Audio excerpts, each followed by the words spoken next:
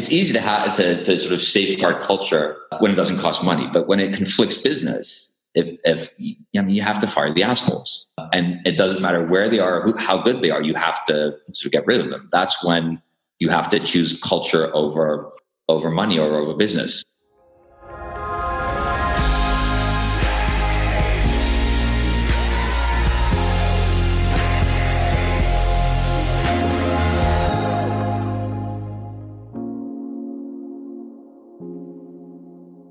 Welcome to the SaaS Revolution Show, a podcast that brings you insights and tactics from the greatest SaaS minds across the world.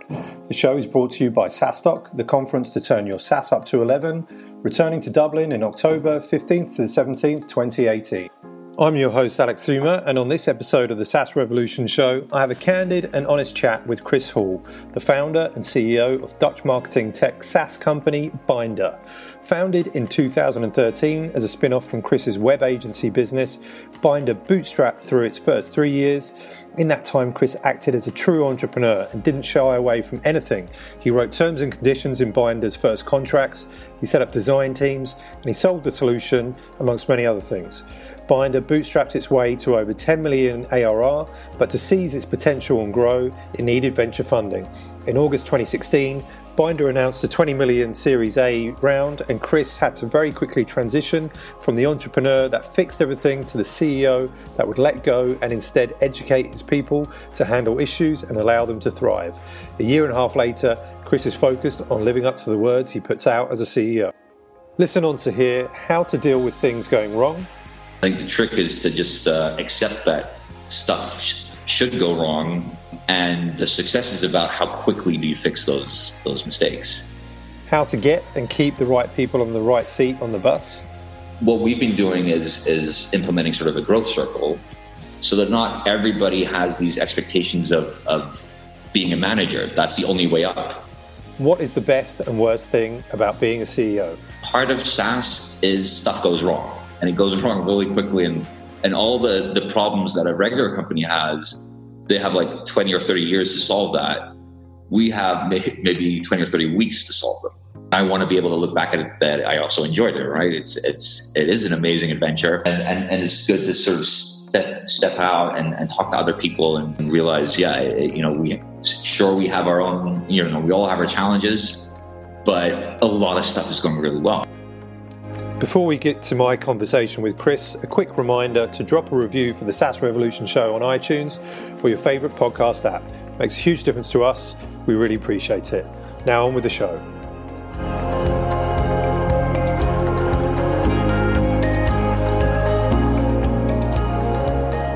It's really great to have you on the show today, Chris. Who is Chris Hall? The easy one is I'm the founder and CEO of Bynder, and we're a startup based in Amsterdam with offices in London, Dubai, Barcelona, Rotterdam, and Boston. Okay. And we're marketing tech software. So I think you've got a bit of a mixed accent there, but I detect mainly a British accent. So you're a Brit in Holland? Oh boy. Yeah. Oh boy. Yeah. So I have this weird thing that I was born in England, lived in the US for a year, and then grew up here in Holland. I adapt my accent to the person I'm talking to, so I'm sort of struggling not to switch to this awkward Madonna-like British accent. But most people think it's Canadian, but it's not. It's not on purpose or anything. And Bynder, I guess for those that are listening that have never heard of Bynder, tell us a little bit about this company, why you founded it. It started really, we started as Label A development company, a web development company. So we built web apps and native apps and websites and sort of more complex stuff.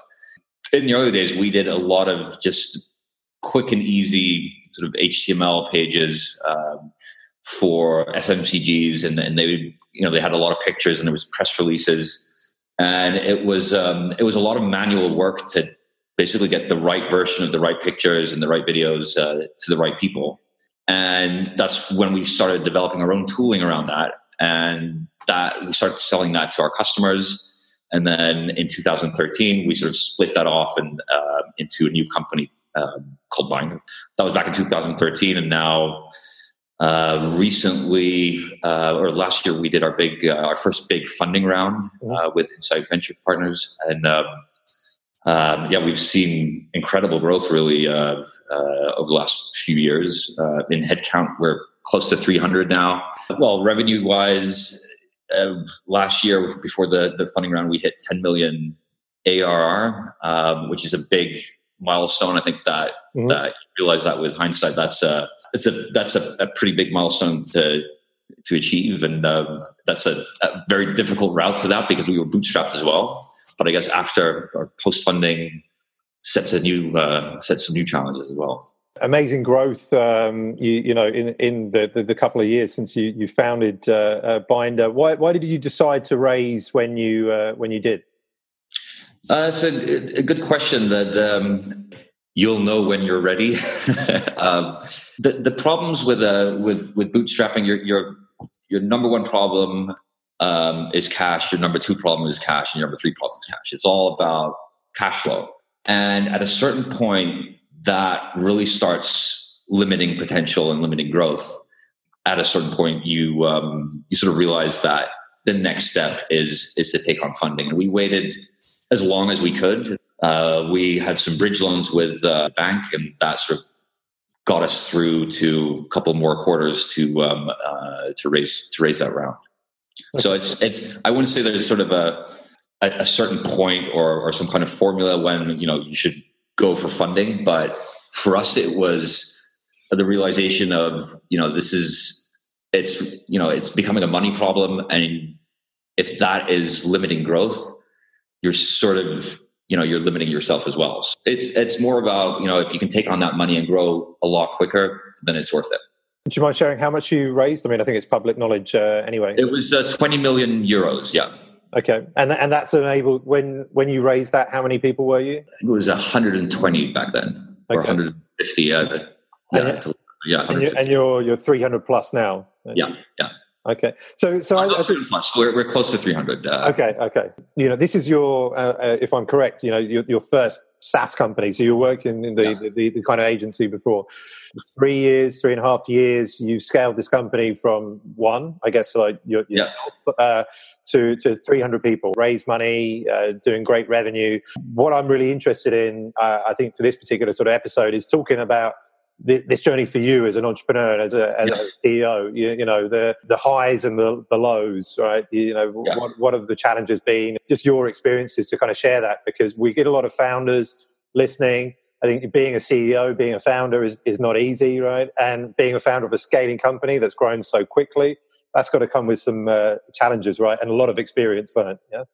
Yeah, it's a steep learning curve, and that's a good description of all the highs and lows. I always say you can't have the highs without the lows. It's supposed to be that way.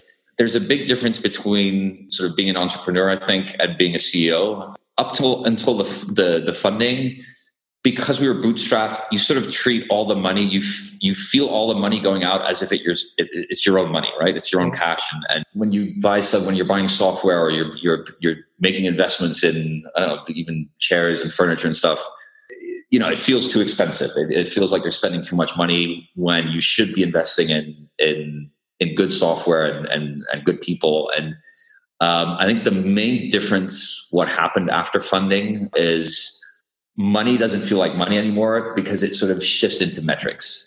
I don't really see the cost as an amount of money. I see it as a metric, as a percentage, and I think it's good because at these kind of numbers, when it runs into the millions, you want to be making sure you're not spending too much relatively to other metrics, and that gives, I guess, it allows you to really start doing business rather than just pinching every penny, and it allows you to invest on a more longer term and really spend money where you need to. So that's a pretty big difference between sort of the starting time and also as an entrepreneur, you're involved with everything. I like to get involved with everything. I enjoy sitting with the design teams. I did all the sales. I've basically done everything, the financing, HR.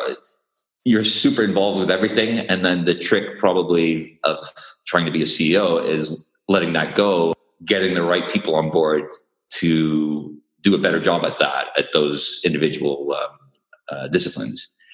And that is, it's out of reflex. You sort of want to get involved in everything because you think you see where it's going wrong and you think there's an easy fix. And then it's easy to do it yourself, or it's easier, but on the long term, you should probably spend more time investing in people to support them to do it. Teach somebody how to fish rather than just feeding them. That's a pretty big step. And if you don't do that, if you don't stop micromanaging or trying to get involved with everything, that's going to catch up eventually. I think you've covered some of it there, but like how in some of the other ways, has your role changed from being a bootstrap to now being somebody that's on the venture path? Well, for me personally, it's still a really big challenge, and we were because we were bootstrapped. There's this sort of sense, when that money comes in, all my worries are gone, and we can relax. It brings a whole new set of challenges because money isn't an excuse anymore. So there's an interesting sort of stance that a VC can have is you're growing at this rate now. What happens if you add another 10 million to that or another 10 million? Can you grow twice as fast? And they're kind of right. We're like, if money isn't the excuse anymore, it's a lot of other things that have to be right. So it adds a lot more to the plate, and it's like I said, it's a very steep learning curve as well because you're competing on a broader platform as well, or on a global scale, and it's sort of weighing what others are doing or what the blogs and the books are saying you should do versus gut feeling, and that's what got us here, got us so far. So when do you start sort of following a more traditional corporate approach, or and when you just keep on pushing like it as if it were a startup or a bootstrap company? That's really challenging, and it's very exciting. But it's a new set of challenges, board meetings, just reporting with metrics, and you have to learn that by doing. I guess there's no real way. I think that you can't really read in the book. I wish there was a book that just said, this is what you all should do. But having said that, there is a lot more knowledge, more and more knowledge. I think that the SaaS industry in general, or in Holland and like Silicon Valley, is happy to share experiences like these podcasts. I think that's there's more and more support. There's more and more knowledge about SaaS companies. And when we started, nobody knew what SaaS was. And now it's sort of, people understand now that the tech scene is getting more and more robust, and it's not crazy money anymore. It's they're real valid. It's a real valid business model. Yeah, I think there's a lot of things that are we're on the right a lot of the right trends in the market. SaaS is heating up, and we're trying to keep up with all our skill sets as well. Continuing the discussion about learning, you mentioned learning by doing. How do you learn to be a better CEO? Is it through doing, and is it learning from your mistakes and getting feedback from your peers, your colleagues? And additionally, you mentioned about the SaaS community and books and podcasts and whatnot. Do you have time as a CEO of a scale-up, have time to listen to podcasts and read blog posts? Yeah, the funny thing is, I actually really enjoy hearing other founders that have sort of gone through those same stages, and it's just really recognizable, and it's a lot of the struggles are all the same. And I think that's sometimes it's nice to sort of see to have a look inside and see, that part of SaaS is stuff goes wrong, and it goes wrong really quickly. And all the problems that a regular company has, they have like 20 or 30 years to solve that. We have maybe 20 or 30 weeks to solve them because they just rush. You have to encounter them. You have to tackle them very quickly. That's part of the game as well. So it's like pillars, right? There's the sales pillar, marketing, finance. You all have to sort of inch them up all the time, so there's stuff going wrong all the time, and I think the trick is to just accept that stuff should go wrong, and the success is about how quickly do you fix those mistakes and adopt. And then, in half a year, maybe you have to fix it again because you've scaled along with that. And that, if you're not seeing that as part of the fun, maybe you should be in SaaS, because it is, you're focusing a lot on what's going wrong. You're putting fires out all over the place, or seeing opportunity and improving parts of the company.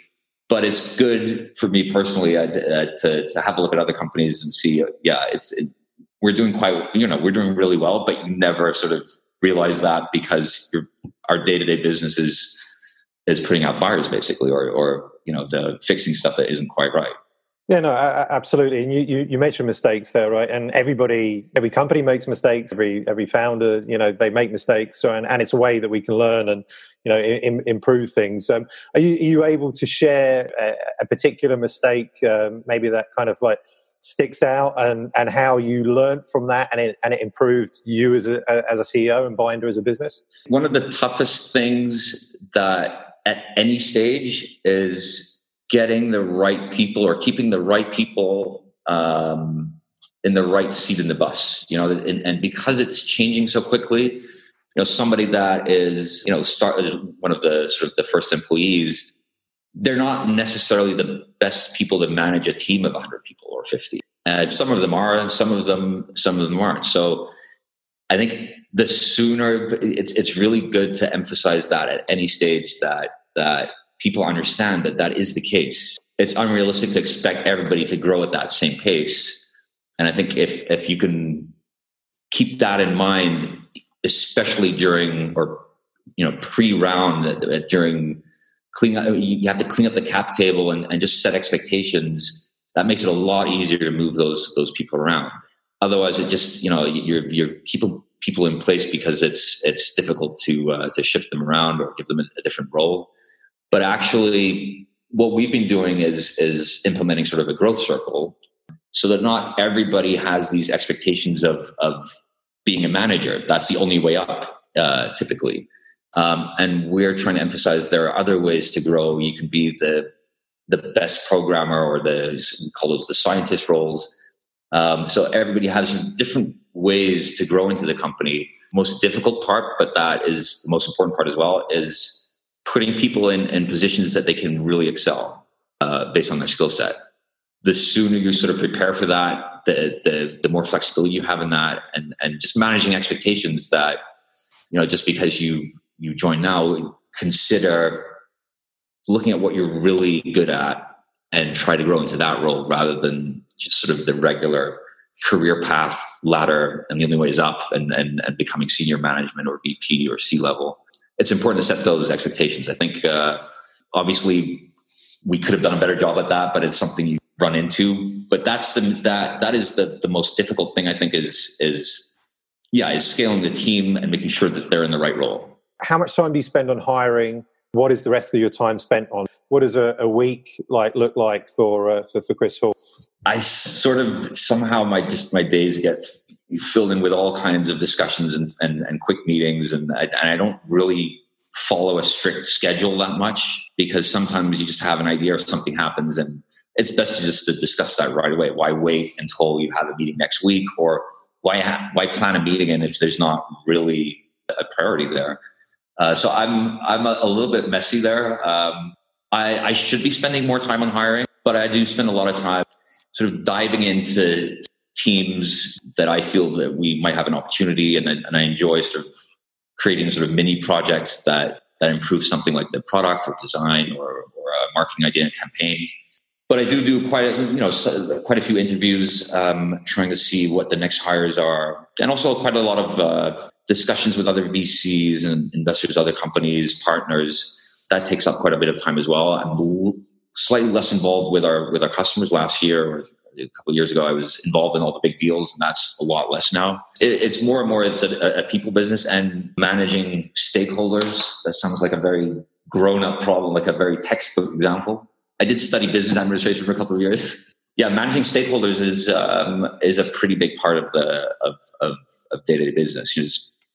gearing up towards a board meeting and making sure the metrics are there. That's also a pretty big chunk of my time. I'm assuming studying business administration surely must have helped for the role of CEO, right? Which is effectively a lot of business admin, right? Nothing sexy. Well, I didn't I dropped out, or I didn't finish it. But it did. I guess it did help. It a little bit of everything. There's legal in there. I mean, I did our first contracts. I sort of wrote the terms and conditions. So it is good to have a little bit of basic knowledge about all those disciplines, about organizational structures, about HR, about financial accounting. So yeah, that did help. What about Bynder's culture? So you've got 300 people kind of scattered across the globe. I was lucky enough that you guys hosted SaaStock on Tour Amsterdam this summer. We came to your super cool offices. All of your employees look like really cool as well. There definitely seemed to be this kind of almost like brand around the employees and a culture, and everybody was like super nice. How do you? How important is culture? How do you influence it and maintain it as you scale? A lot has been said and done about culture, and when we first started with Label A, it was like, 10 people is sort of the max we can manage this way, sort of this friendly, authentic way. Then it became 20, 50, 100. I think the important thing with culture is to realize it has to be authentic, and people have to live up to it. Everybody, including leadership. We could have these guidelines that what we think we should be doing from a culture perspective, but if that's not lived up to, it's just fake. You can put 10 foosball tables in the office. That doesn't improve culture. It doesn't really, it's sort of the makeup. So it's not something on a board level decision you can sort of decide, we need to improve our culture. It's a little bit like love. If you start rationalizing that, it doesn't really work. It has to be, you have to live up to it. And also, I think that's what's happening with a lot of companies in the US, or like Uber. They have these policies. They say they have this culture where everybody's treated equally, and it's not really lived up to, because there was this instance where one of their senior programmers was harassing, and they got several complaints, and basically the response was, he's way too good to fire or to do anything about. And I think that is when, if you think culture is important, those are the moments you have to put your money where your mouth is. You have to. It's easy to sort of safeguard culture when it doesn't cost money, but when it conflicts business, if you have to fire the assholes, and it doesn't matter where they are, how good they are, you have to sort of get rid of them. That's when you have to choose culture over money or over business. Yeah, I think so. It has to be authentic, and you have to live up to it. I think that's the important part. It can't be fake, and otherwise it sort of works against you. I think it's pretty easy. It just has to be real, and you have to realize it can cost money. That's when it really, that's sort of proof. If you spend money deliberately on things to do them the right way according to your culture, I think that's a strong signal. What's the best thing about being a CEO? It's the sense of achievement when you see people join the company and you see them succeed. The teams, they start these new initiatives and they're a success, and you sort of empower people to do that, and they feel that sense of ownership and sense of pride when something works and when something gets the right traction and it works out well. That's a huge rush. It's winning that game, and sort of, for me, it's a big rush to sort of have ideas and execute them and see that happening is well, for me, that's the big part of the fun. What about the hardest thing? The hardest thing, I think, is a continuous struggle. There's always sort of something that needs attention and needs rethinking. You have to sort of be pretty critical to everyone in the company, and that is tough sometimes when people you really, that you like, or that are personal friends even, or become personal friends. Yeah, if you have to sort of realize maybe you're not the right person at the right spot anymore, that is a tough burden, because you have to do it, but you don't want to. And it does sort of set you apart from the rest of the team when you have to start considering hiring somebody else for that position. For me, that's a burden. As you said, it's never easy being a CEO or, scaling a company. How do you stay sane, in this journey, right? It's going to be 7 years, 10 years, it could be 100 years. What strategies do you employ to keep, Chris Hall sane and just keep going? Yeah. Well, ask me in a couple of years. I don't know if well, I read this article about, and there's also a book about it. CEOs are, they have a high tendency to be psychopaths, or like tendencies to that in a positive way. It's like if somebody drowns, a lot of people just panic and freeze, and the psychopaths actually they turn that sort of that sense off of perceived risk or anything, and I think I honestly do not feel that risk. I don't lay up, that doesn't affect me. I'm not worried about, what if it goes wrong, or because it can always go wrong. It's about it's always something that can go wrong. It's not about, mistakes. It's about how quickly you can fix them. That really doesn't affect me. Otherwise that would drive you nuts, because it is, we're taking big risks, and there's a lot of uncertainties, and we're trying to move quickly. And I sort of focus on the things I can impact, and I really don't spend time or energy worrying about stuff I can't impact anyway, or stuff that has happened. It is going to happen. Stuff does go wrong, and then just work on fixing it. There's no use really getting upset with things that go wrong or getting worried about that. Maybe I'm lucky enough that doesn't affect me. The things that do keep me sane is sort of every now and then stepping out and realizing, and sort of enjoying the success as well, and realizing this is a pretty unique position at any stage. And I want to be able to look back at it that I also enjoyed it, right? It is an amazing adventure, and it's good to sort of step out and talk to other people and realize, we have our own, we all have our challenges, but a lot of stuff is going really well. Small stuff like, we did the unlimited holidays and the remote week that got a lot of press attention. That's sort of fun. It's cool to see some acknowledgement. Yeah, we are doing a lot of good things. And like you said, when people come in the office and they have that sort of sense of vibe, that's a big accomplishment, I think. And I try to enjoy that as well, and not just worry about the stuff that's going wrong, but also every now enjoying the successes. Yeah, definitely. I mean, I saw this identity, coming into the office, and just the people. There was it just really fit nicely with Bynder as the company and the product. So definitely doing something right there. Do you remember the name of the book, the Psychopath CEO book? No. I just go. Yeah, maybe that's another psychopath thing that my memory isn't that good. But no worries. If you do, just go. There's different theories about it, but it's just an interesting take. It's a weird job, I guess, and it does feel a little bit strange every now and then. But it's I have kids at home, so it's always good to sort of. I wear sweatpants and sort of I'm just a regular guy at home, and that's nice as well. That it's nice to stay grounded like that. And most of the people here in the office are, I'd say the majority is. I see those as friends as well, and we hang out. Go out at the end of the week and have a couple of beers, or sort of. It makes you feel a little bit more human again every now and then. What about you mentioned having kids and a family? What about work-life balance? You're running this 300-person global organization. How do you make time for family? That's really difficult, and I think the only way to really solve that is at least when I'm at home, it's not about quantity of time; it's about the quality, and I tend to sort of skip on other stuff and make sure that when I'm around that I'm actually spending time and attention. It's more about the attention rather than anything else. Yeah. But to be honest, and maybe others realize that as well, that it almost sounds like an excuse, because you do want to be, your mind is always on the business. Yeah. I go to bed with it and I get up with it again. It's 24/7. So it's kind of an excuse. It's also a hobby, right? It's always on my mind. And that's the fun part.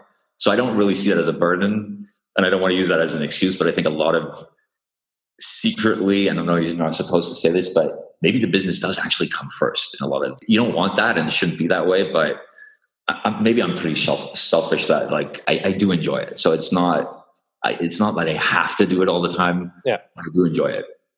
Final question. We understand that you got a Bynder tattoo when you raised that 20 million round with Insight Venture Partners. Yep. Tell us a little bit about why you did that, and will you be getting another tattoo if you raise your next round? And would you recommend other founders to have tattoos of their company logos? Well, that's a little bit suggestive. I'm not saying we're doing another round, but maybe the ticker symbol. If we go public, I'll put the ticker symbol. No, I think it was just something fun. I'm not a tattoo guy. It was my first tattoo, and it was just sort of marking that event of a fun thing to do. Just before we signed the round, I got it done, and then I revealed it during when we announced the round as well as sort of one more thing. It was just kind of fun, and for me personally, it's just to mark that event. It's been a great ride, and also to sort of look back, that is a big achievement. No matter what happens, it's been a hell of a ride. So it's sort of just a reminder every time, like, oh yeah, we're doing good. If it all goes belly up, then I can change it into a heart and add my kids' names or something. There you go. And I have another arm full of, I have enough room for more startups in the future, so it's fine. Good stuff. Well, Chris, I've really enjoyed this conversation with you today. Really appreciate you taking the time and kind of sharing your learnings about being a CEO of a scaling SaaS company. So thank you very much for being part of the SaaS Revolution show. Likewise, Alex. Thanks a lot, and see you soon.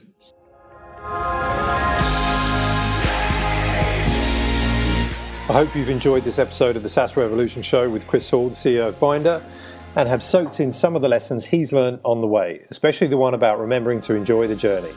Thanks for listening and for your continued support. If you enjoyed this episode, please take a couple of minutes to rate and review us on iTunes or wherever you get your podcasts. It makes a huge difference and means the world to me. See you next time.